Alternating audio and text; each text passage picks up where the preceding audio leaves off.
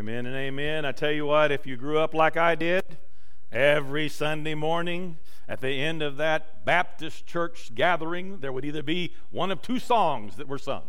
It was either going to be Just As I Am, or it was going to be At Calvary right there. So I was having a moment backstage just then. I see my mama and my daddy, and I can go way back to all of us being in church and singing that song at the end of every service. So great to be with you this morning. I listened to Miss Deanna as she came out and talked about the candidates and whatnot, and you know, I've been privileged to sit in those meetings and to listen and whatnot, but I had to disagree with her. All of them, they're okay, but Dad Burnett, I think we just need to go back to the drawing board, and I'll be back up here with you for about 6 more months at least at the platform. So No, it's so exciting. We have some wonderful candidates that God has brought forward, and so I just want to echo what she was saying. We're very excited. The process is intense. I want you to be praying, please, for every member of that search committee, because right now they're spending hour upon hour researching, watching sermons, listening and looking at social media platforms, and just considering these candidates. And so it's a heavy weight upon them, and I just pray that you will be praying for them as they walk on that journey. And I know that God is going to bring us the man, all right? I know that God is going to do that, and I'm excited about that. I pray that you are excited about that as well. So if you're just joining us this morning and you haven't been with us for a little bit, we are still looking closely at the foundational beliefs that drive our gospel ship, so to speak. We began at New Year, again, looking at Mary and talking about how difficult it was for her, and yet in God's sovereignty and His timing and His plans, we found out they're higher and better than our own. We considered what Jesus has done for us with the forgiveness of sin, the adoption into God's family as a child of God, and the promise of eternal life. And we were reminded that because of that, we are secure in Christ Jesus. We are saved when we believe upon His work on the cross of Calvary. And then we discussed how He wants us to love each other the way that He's loved us, to live abundant lives and to excel in things as we know that the Spirit of God is upon us, and to do the good works that He has prepared in advance for us to do. And we realize from that we are also not just secure in Christ, but we are responsible to Christ every day for what He has done for us. And then just before we began looking at the Apostles' Creed, we looked at and tried to consider how God looks at us.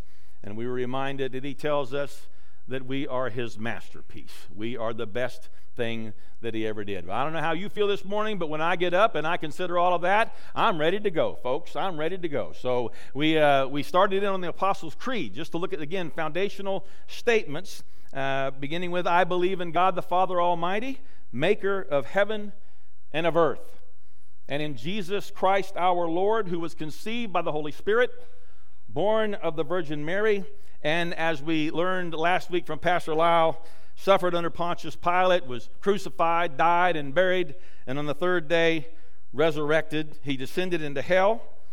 He then ascended into heaven and sat at the right hand of God the Father Almighty. From thence He shall come to judge the quick and the dead. Wait, what? Wait. All that good stuff. I believe in God the Father. I believe in Jesus the Son. I believe that He was died, buried, resurrected, all that good stuff. And then it says, from thence He shall come to judge the quick and the dead. What is that all about? From thence. Well, first off, I had to look up thence. It wasn't in my regular Southern vernacular at all. And so it means in the Old English, from there. From where? From there He shall come to judge the quick, that is the living, and the dead. And if you haven't studied your Bible, we read in Scripture that Jesus today sits at the right hand of the throne of God. Where? In the mercy seat, thank God Almighty. Amen? In the mercy seat for you and I. This Apostles' Creed, it was originally constructed to combat some of the early heresies that came out in the years after Christ was crucified and ascended. And even in the early days, it was used as the baptism ceremony. They would bring the baptism candidates before them, and they would ask them these questions. Do you believe in God the Father, the maker of heaven and earth? Do you believe in Jesus, His Son? Do you believe that He was conceived by the Holy Spirit and born of the Virgin Mary? Do you believe? Do you believe? Do you believe? And finally then, upon their profession of faith, they would be baptized. Some of you may have come from a church background, again, where the reciting of the Apostles' Creed is a normal, everyday Sunday function where you are reminded of the basic tenets of the faith. That has always been important to Crossroad Church, that we come from a variety of backgrounds. We come from every different kind of church setting to gather here together this morning, and we rely on the basic tenets of the faith to drive and guide us all the way along the way.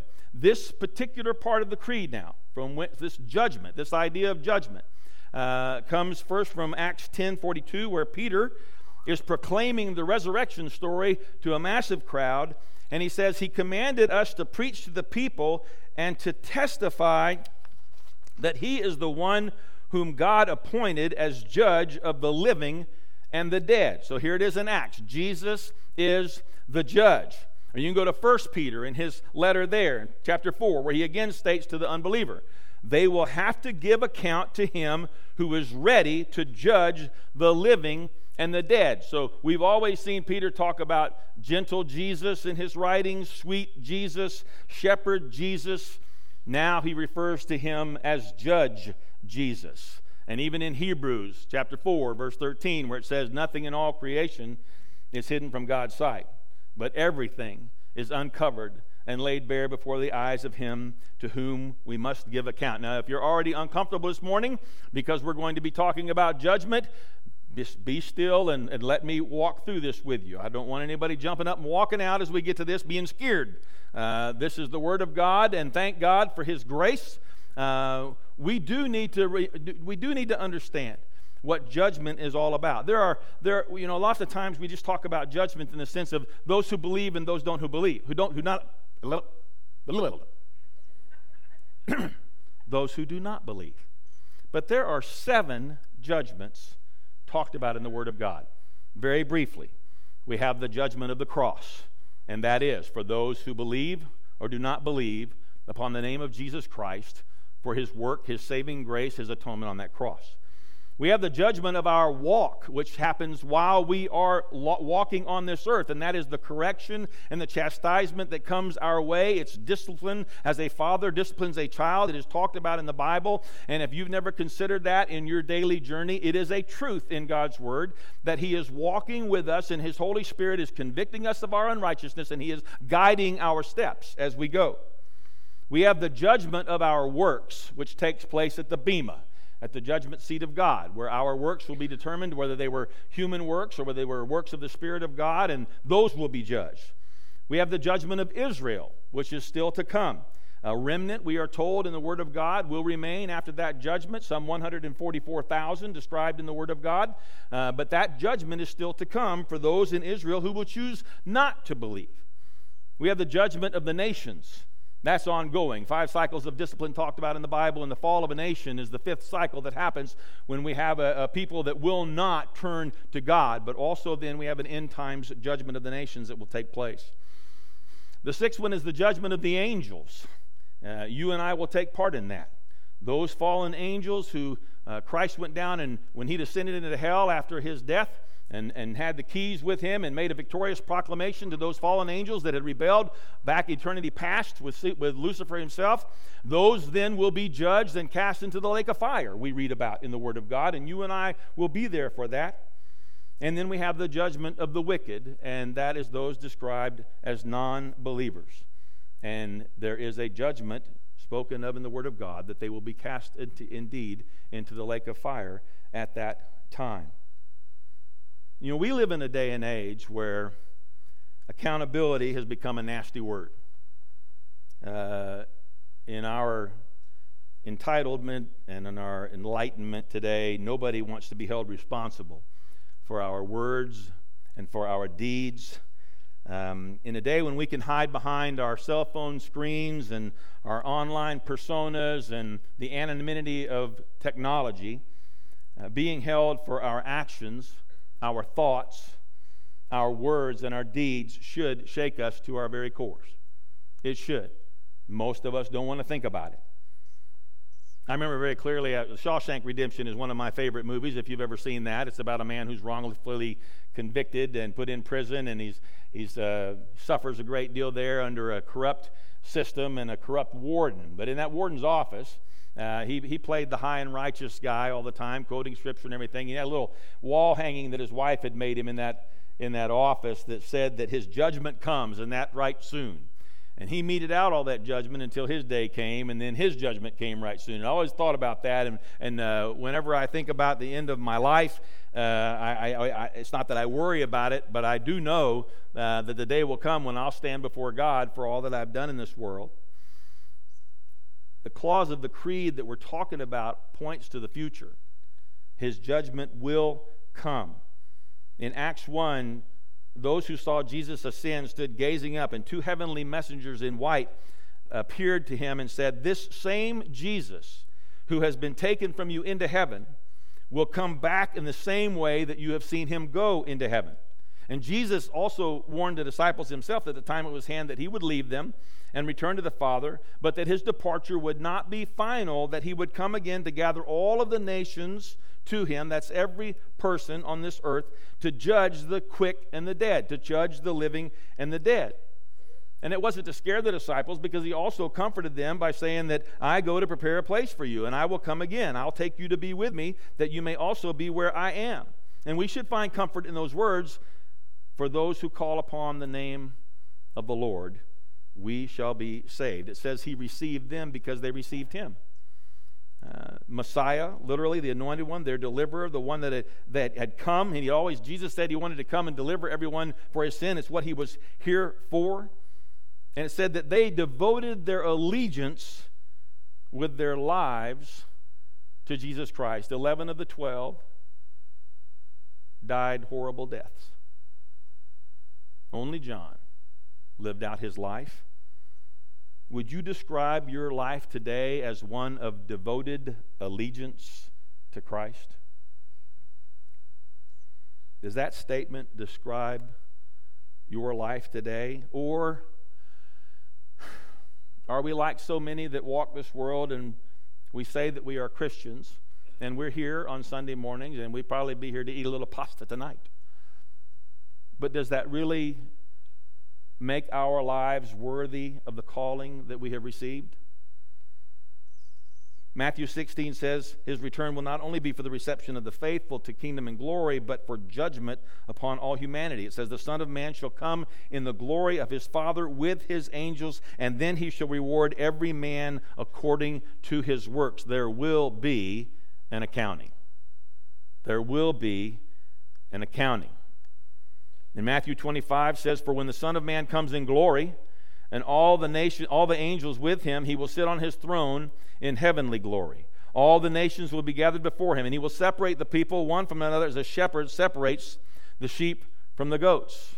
In Revelations 1, look, John says, he is coming with the clouds, and every eye will see him, even those who pierced him, and all the peoples of the earth will mourn because of him. From thence he shall come to judge the quick and the dead. Too many of us get caught up in all the details of it, trying to understand when that's going to happen.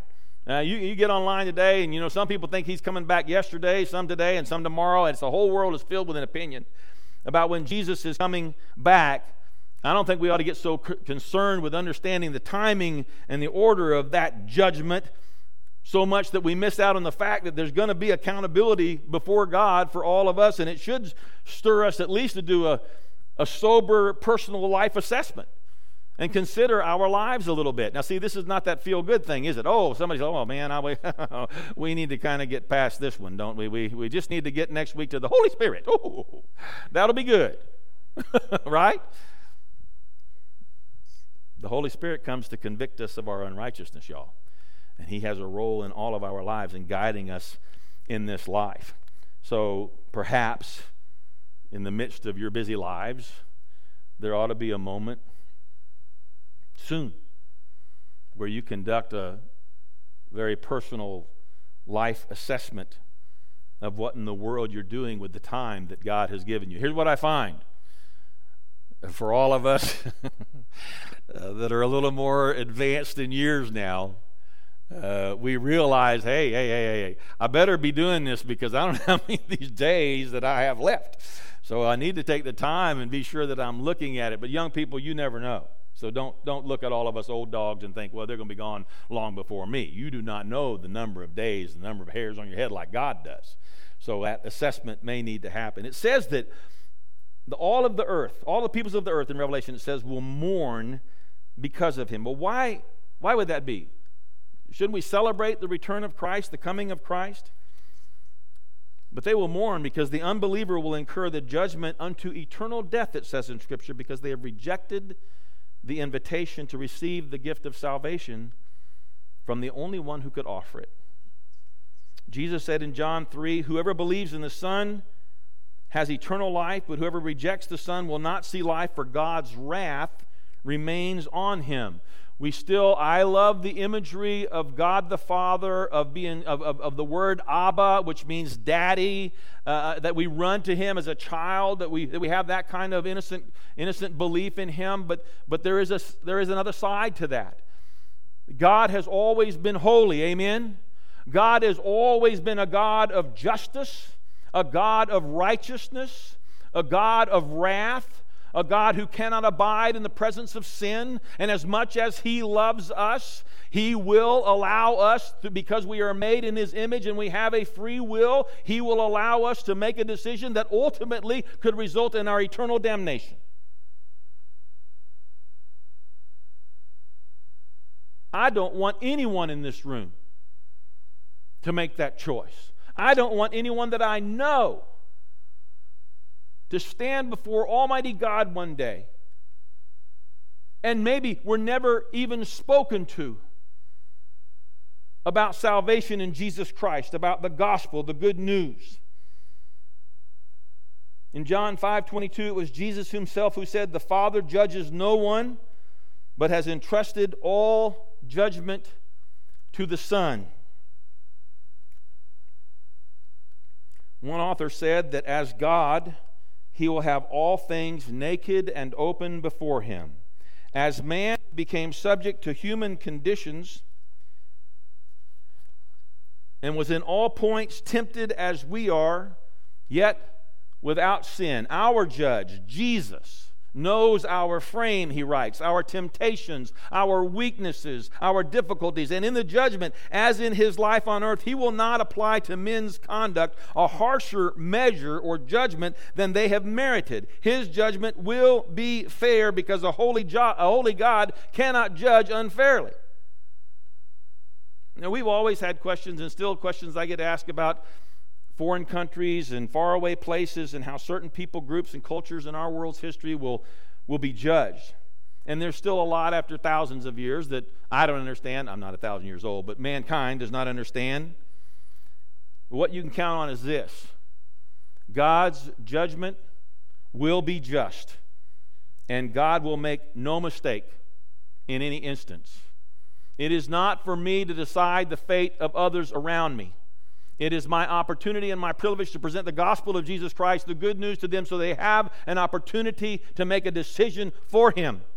And the rest then is on them. Anytime a child reaches that age of accountability from that point forward where they are able to understand and grasp the reality of Jesus Christ, it's on the individual. But God help me if we don't spend our time doing our best as the people of God to share about Jesus Christ in a way that people will be drawn unto him and they will live with him in their lives. Amen? That's what our life in Christ is to be all about. So what do we know for sure? We know that men cannot be justified by their own works. We've talked about that.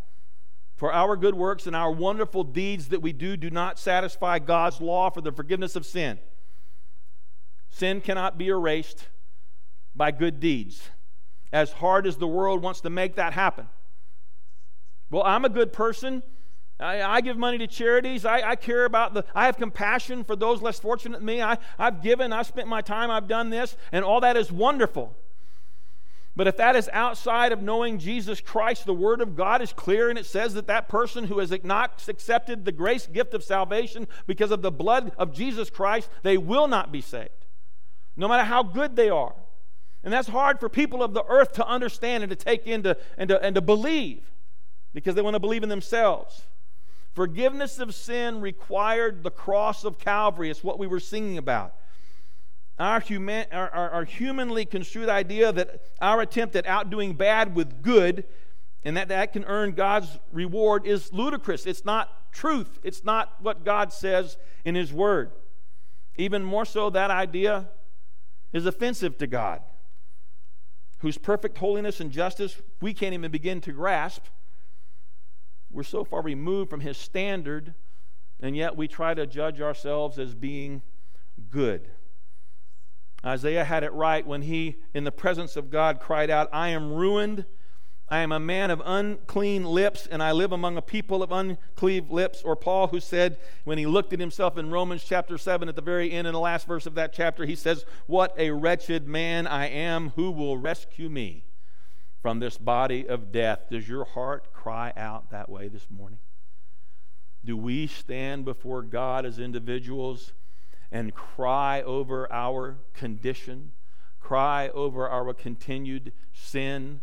Or do we excuse ourselves and basically say, "I'm a pretty good believer. I'm a pretty good person"? Scripture tells us clearly in 1 John, we talk about it so often, that though we may sin, sin is not the issue in the life of a believing person. Jesus Christ paid the price once for all on the cross of Calvary. But to walk in fellowship with the Spirit, to be able to be in communion with our God, our Lord, our Savior, if we confess our sin, what does He do? He is faithful and just to forgive us of our sin and to purify us of all unrighteousness, those things that we don't even know we've done that are offensive to God. He says, "I will wipe that away if you believe upon my Son, and if you name back your sin and you walk with me, I will be your God, you will be my people, I will walk with you through my Son, Jesus Christ." There will be a time of accounting. The good news of the gospel says that those redeemed in Christ shall be rescued, delivered, protected from eternal damnation, not on account of their good works, but because of the righteousness of Jesus Christ. In Romans chapter 3, God presented Christ as a sacrifice of atonement through the shedding of His blood, to be received by faith. That big word, atonement, simply means He stepped into your place. He paid your death penalty. He satisfied the demand of God's justice and His righteousness and His wrath. And without that shedding of blood, there would have been no forgiveness. Jesus had to go to the cross for you and for me. Charles Spurgeon said it, and I'm quoting Bob Ingram, who's quoting Charles Spurgeon here. "Morality may keep you out of jail, but it takes the blood of Jesus Christ to keep you out of hell." The call for believers, all of us who walk with Christ, to evangelize people who do not know Jesus is based upon our caring about this judgment from them. That we would do influence whomever we can with our walk, with our words, with our talk, with our life witness, that they would escape that eternal consequence of choosing to reject Jesus Christ. Again, I talked with Bob about this. He did this sermon 12 years ago when we were on the Apostles' Creed. I've modified it a little bit because Bob and I are a little different people. But, quoting him again, he said, "Don't allow needing a head full of knowledge to crowd out a heart full of concern for the souls of others." We like to learn, we like to know. Some of us want to dig deep and dive deep into the Word of God, and we want to get out our interlinear Bibles, and we want to look at the Greek and the Hebrew and Strong's Concordance and all of that, and make sure that we've got this dot and this tittle just in the right place. Give it all up to talk to somebody about Jesus Christ, because your head knowledge won't make a bit of difference for them that day when they reject and have never heard from someone about Jesus. So here's a few concerns for the church, for all of us. We should fear for those that are living only in the here and now, and who give no regard to that time of accounting before God. Hebrews 9 says, "For just as a man is destined to die once, and after that to face judgment." Billy Graham once said, "The death toll is 100% in every generation." In Matthew 12:36, Jesus said, "I tell you, every man will have to give an account on the day of judgment for every careless word they have spoken." I fear for all of us that are living only in the here and now. And it scares me to death when I read those words. Maybe you skipped over that verse in your life. Listen again. This is written in red. This is the words of Jesus Christ. I tell you, every man will have to give an account on the day of judgment for every careless word they have spoken. We should fear for those who live under the influence of other gods who have stolen their devotion and left them blind to the truth. That can be the gods of worldly fame. That can be the gods of other religions. Or they can be the little gods that subtly take over our lives. The newest stuff, the biggest, the best, the latest edition, my intellectual or my physical accomplishments, my spouse, my children, my family, our health. We should fear for those who live in allegiance to the little gods of this world at the expense of their devotion to the Almighty. We should fear for those who have fallen prey to the notion that as long as one is faithful to something, a force, a leader, a higher power, a God, and believe that all gates open into the eternal existence that is good and safe and comfortable, I fear for those who, for the sake of peace and tolerance at all costs, have bought into that unfounded and very frivolous ideology. For just that alone, if it were true, would make Jesus the most prolific and serial liar the world has ever known.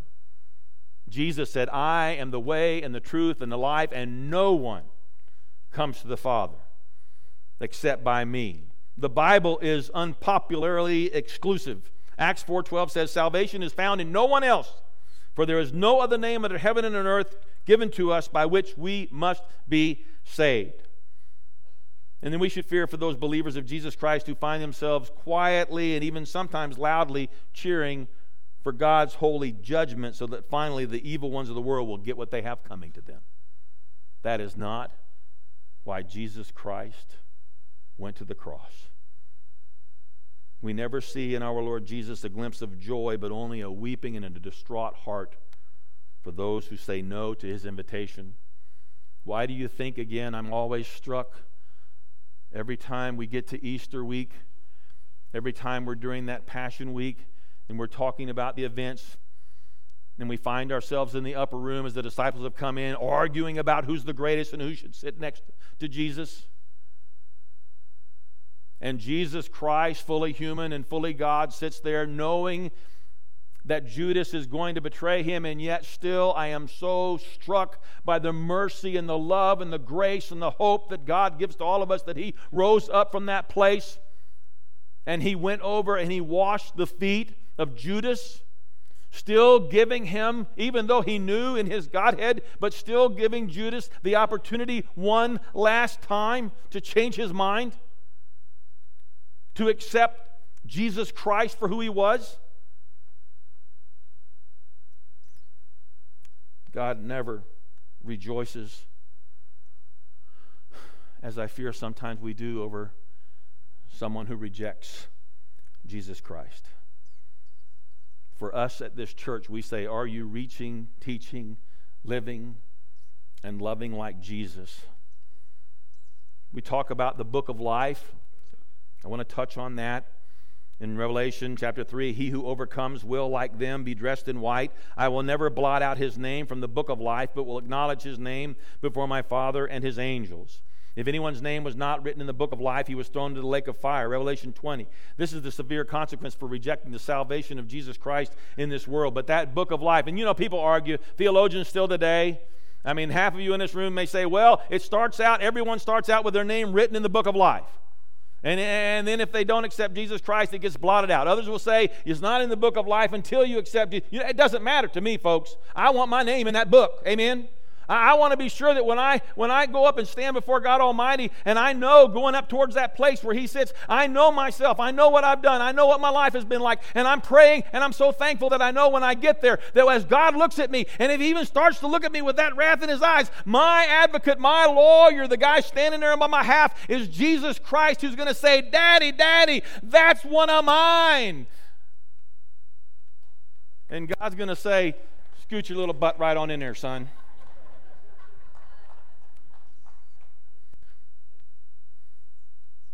The relevant issue for you and I is not so much knowledge, that it is being sure that Christ is your Savior. And you seek Him daily, and you're trusting Him every day, and you're asking His Spirit to speak to you as you walk on this journey. And then there's that judgment seat of Christ. You've heard me talk before about the book of deeds, because once He says, and as I so eloquently phrase, get your little butt on in there, He's going to say, but wait, here's another stop. And this is called the bema.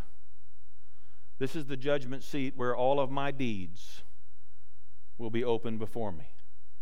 And everything that I've ever done in my life, as Jesus said earlier in that words written in red, is going to be opened up for me to see. And all of the stuff, the sin stuff, obviously is thrown out, but then it's even the works that I've done, the things that I've done, everything that I ever did that was motivated by myself, for what I wanted, all those plaques and awards and certificates suitable for framing that are on your walls. If all of that effort and all of that reach and all of that time and all of that energy was spent to glorify you, that's just going to be burned up. I did that once in church. I will never do that again. For everybody was at Crossroad that Sunday. Set a barrel on fire. Thank God Rex was there and put it out, but then none of us could breathe. I remember it well. I was younger then and dumber too, by the way.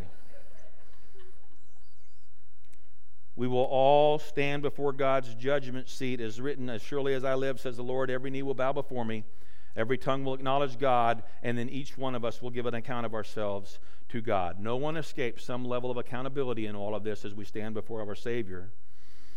John said, continue in Him so that when He appears, we may be confident and unashamed before Him at His coming. The bema seat, just as an aside, because I love history, in the Roman games and all the athletics that they had, the Olympics, at the end of it, the judge was up on an elevated seat, literally called the bema, where he could see everything, and then he could hand out the awards. And don't forget that. After we've stood before God with that book of deeds open and we've gone through, we have rewards available to us. Crown of life, crown of joy, crown of righteousness, all of those things that God talks about in His Word are here and for every believer in their lives. When they're done in the power of the Spirit and a God-honoring motive, God is going to reward Christians when we arrive there. It seems a lot more important today, again, for many believers that they have an end times calendar and they're trying to figure out. And I even as it's funny, I'm working with 2 churches right now who are searching for senior pastors. And I'm working with the same consultant from Vanderbloemen the whole time. And I sit in those meetings, and it's amazing to me when people get into the weeds and they want to debate about whether we're pre-trib, post-trib, mid-trib, pre-this, pre-that, back and forth and everything else. And I'm thinking, hey. It's fun to talk about, and it's interesting, and certainly there's a lot of theology behind it. The bottom line for me, if I know Jesus Christ is my Lord and Savior, whether He comes now, whether He comes later, whether I kick the bucket and leave this earthly body behind, I'm going to be with Jesus. Amen? That's what matters, people. That's what matters to all of us. So, enough with the judgment. Let's finish this way. In the back of your Bible, in the King James, it says, in spite of everything, it says, even so, come, Lord Jesus. Even so, come, Lord Jesus. So let's not finish focusing on the time of accounting that's before each of us, but let's finish on the promise that Jesus made to all of us who are His. I go to prepare a place for you. And if I go, I will come back to take you to be with me, that you may also be where I am. What will that be like? I've done a lot of funerals here recently. And at those gravesides, I find it fascinating as we're sitting there and we talk about what it must be like for that person. The last 3 funerals I've done, they've had the song, I Can Only Imagine. I can only imagine. I can only imagine. And I echo that to them. You know what? We can only imagine. But that one who's gone from here, they're not imagining anymore. They have gone to that undiscovered country from whose bourne no travel returns. That place that is reserved for the children of light in the realms of glory. That's what we're headed for. And I want to go there with wings on my feet, ready to stand before my God, understanding that because Jesus Christ died for me, and not for any other reason, that I can stand before my God And even in the judgment of my deeds, which I pray and I hope that I'll live my life worthy of that calling, and every time I fall, I'll get back up and be that saint that returns to my Lord. But I thank God every day,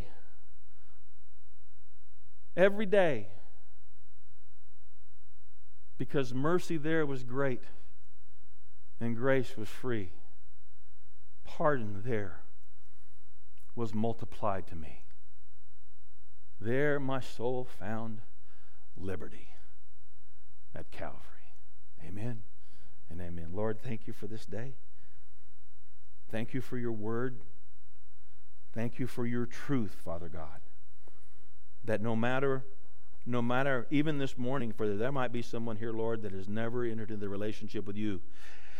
And they might have looked at their life and said, there's no way. I have done too many things. I have walked such a bad path.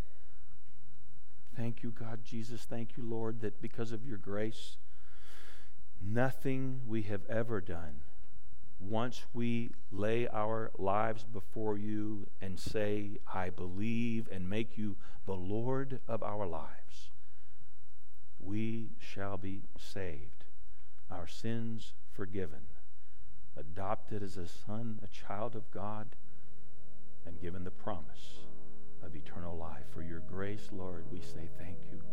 For your mercy, Lord, we say thank you.